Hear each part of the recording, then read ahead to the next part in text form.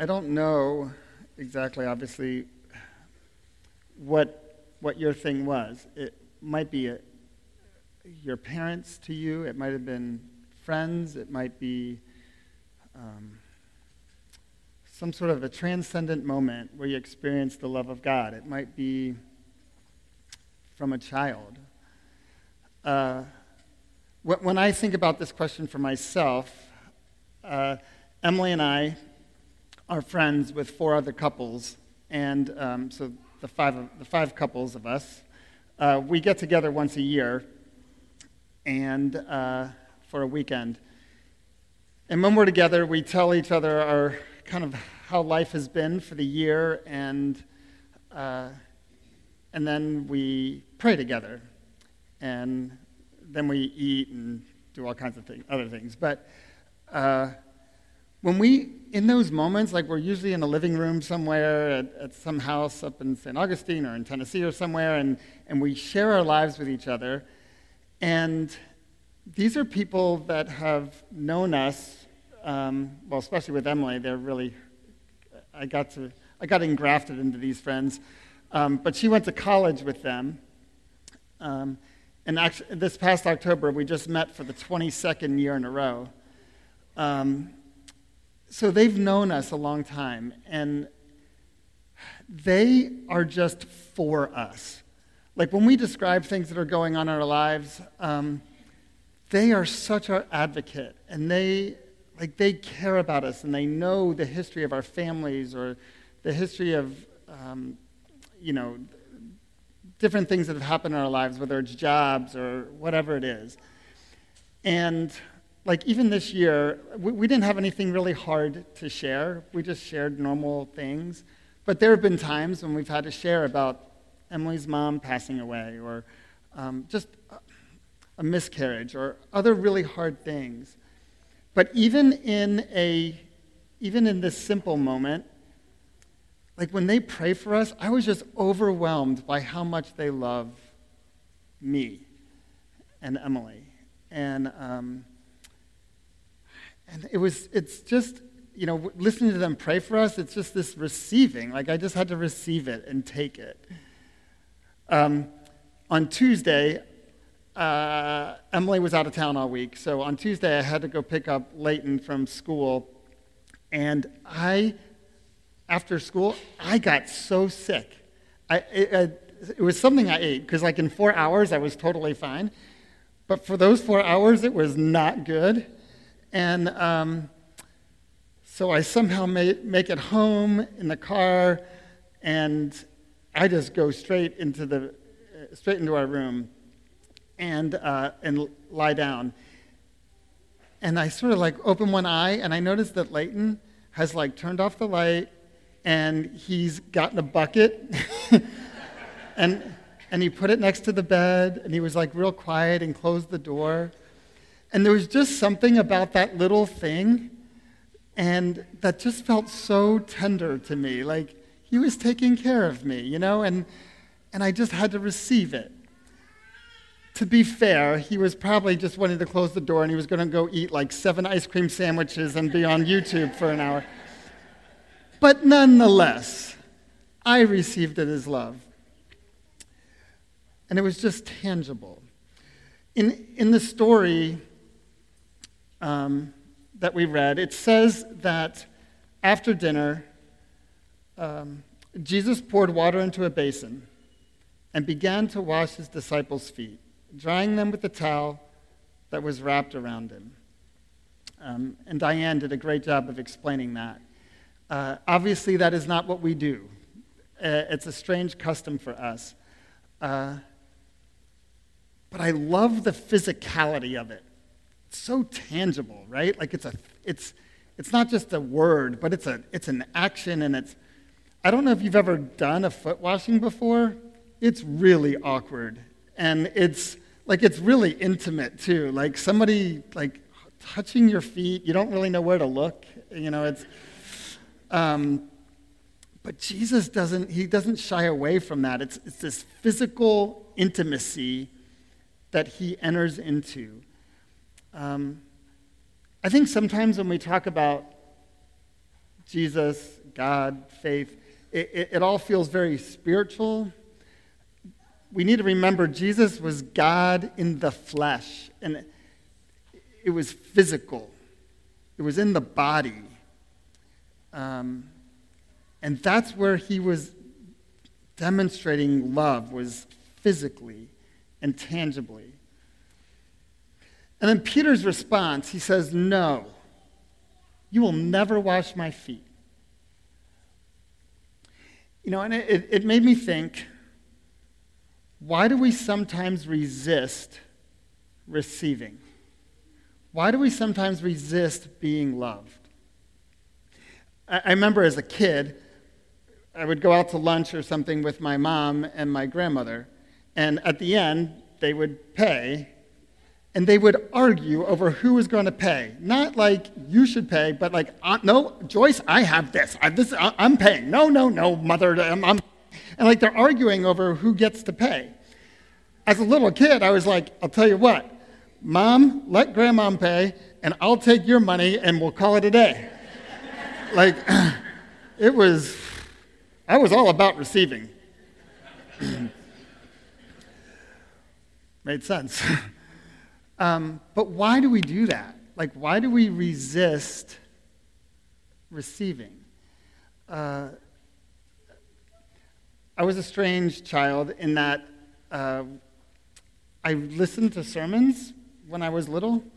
I'm sure I was only in 5th grade.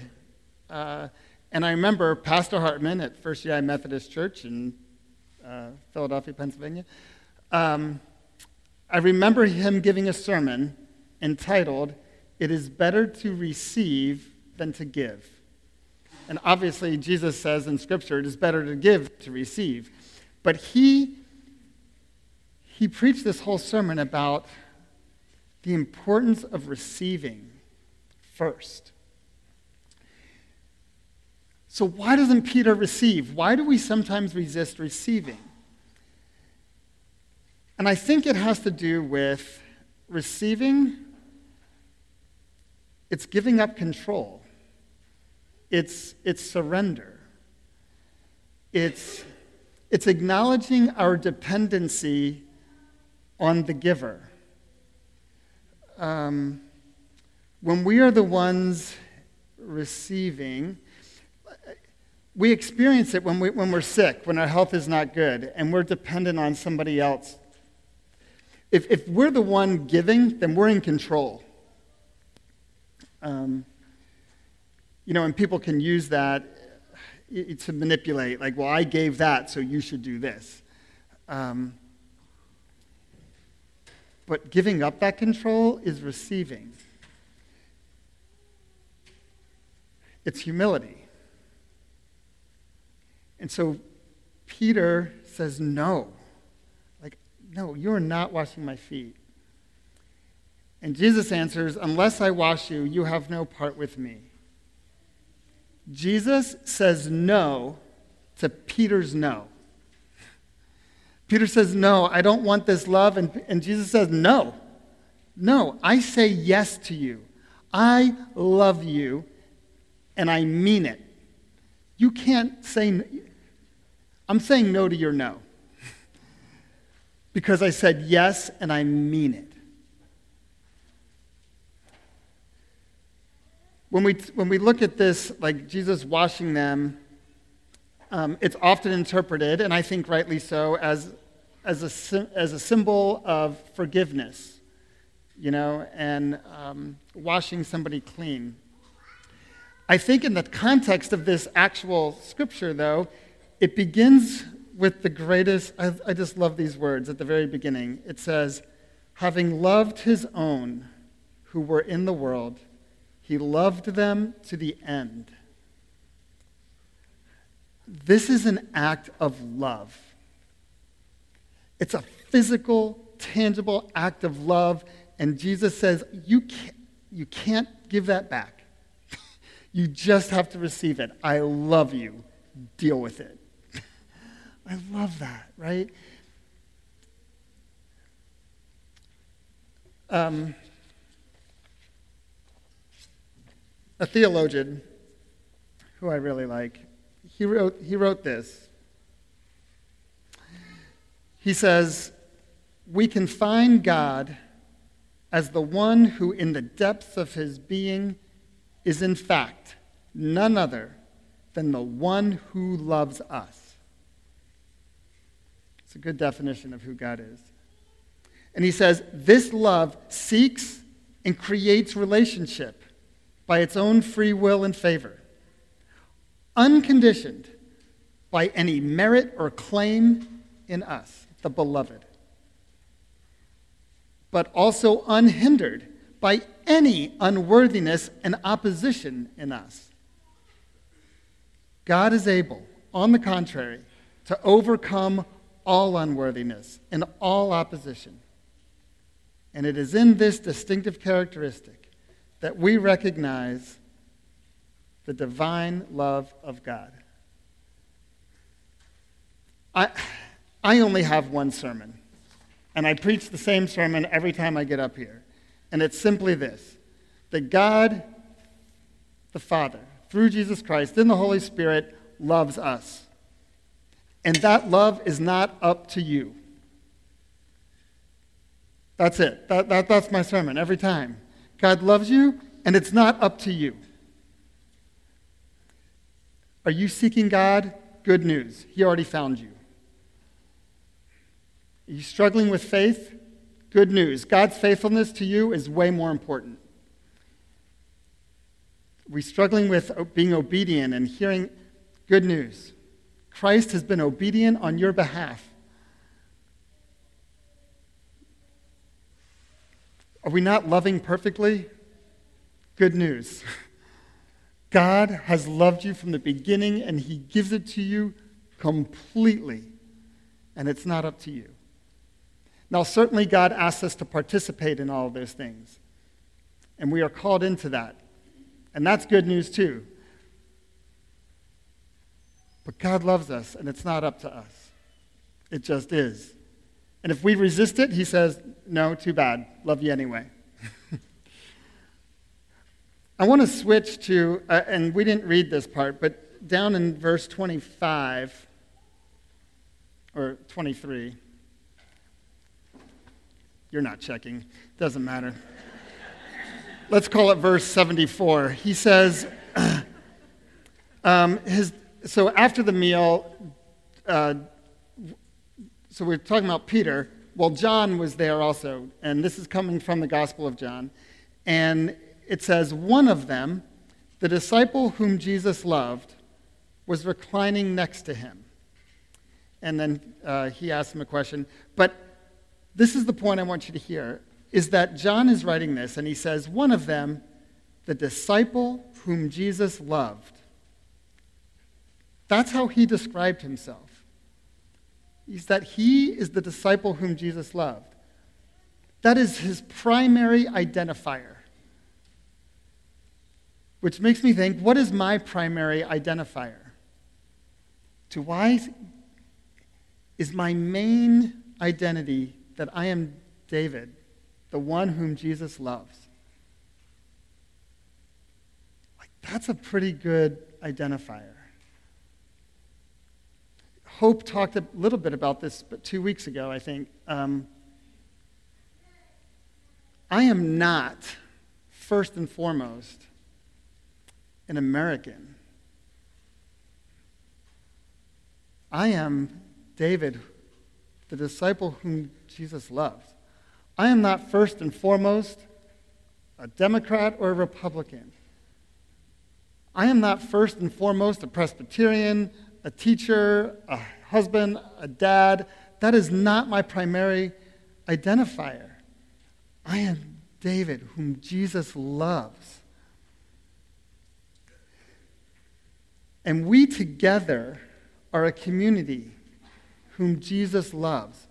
And if we let anything, our nationality, our political leanings, our whatever, to come before those, then Jesus says no to that.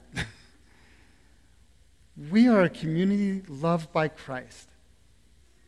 Now let's figure that out and work that out in tangible ways. But that is our primary identifier.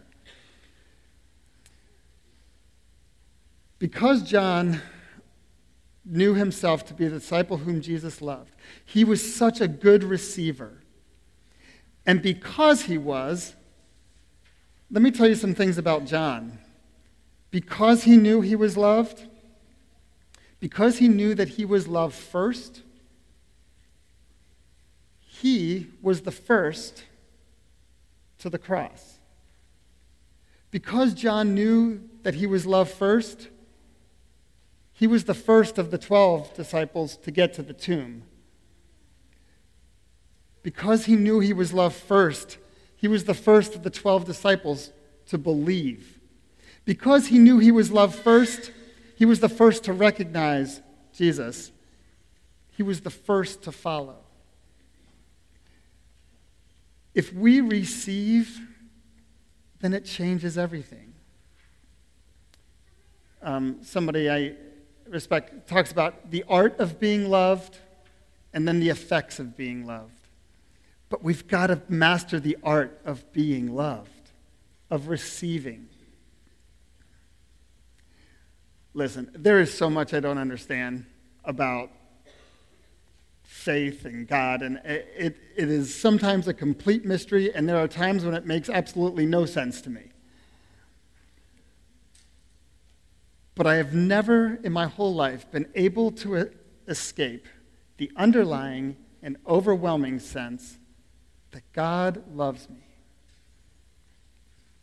And that covers a multitude of doubts. It covers a multitude of struggles. It covers a multitude of my own inadequacy, unworthiness, or opposition. Because I am loved. And at the end of the day, right? That's all that matters. And I just pray that we receive it.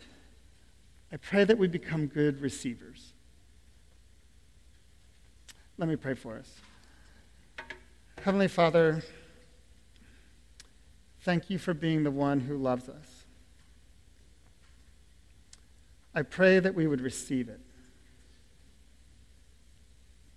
And Father, I pray that we would be able to sense it in ways that we can understand.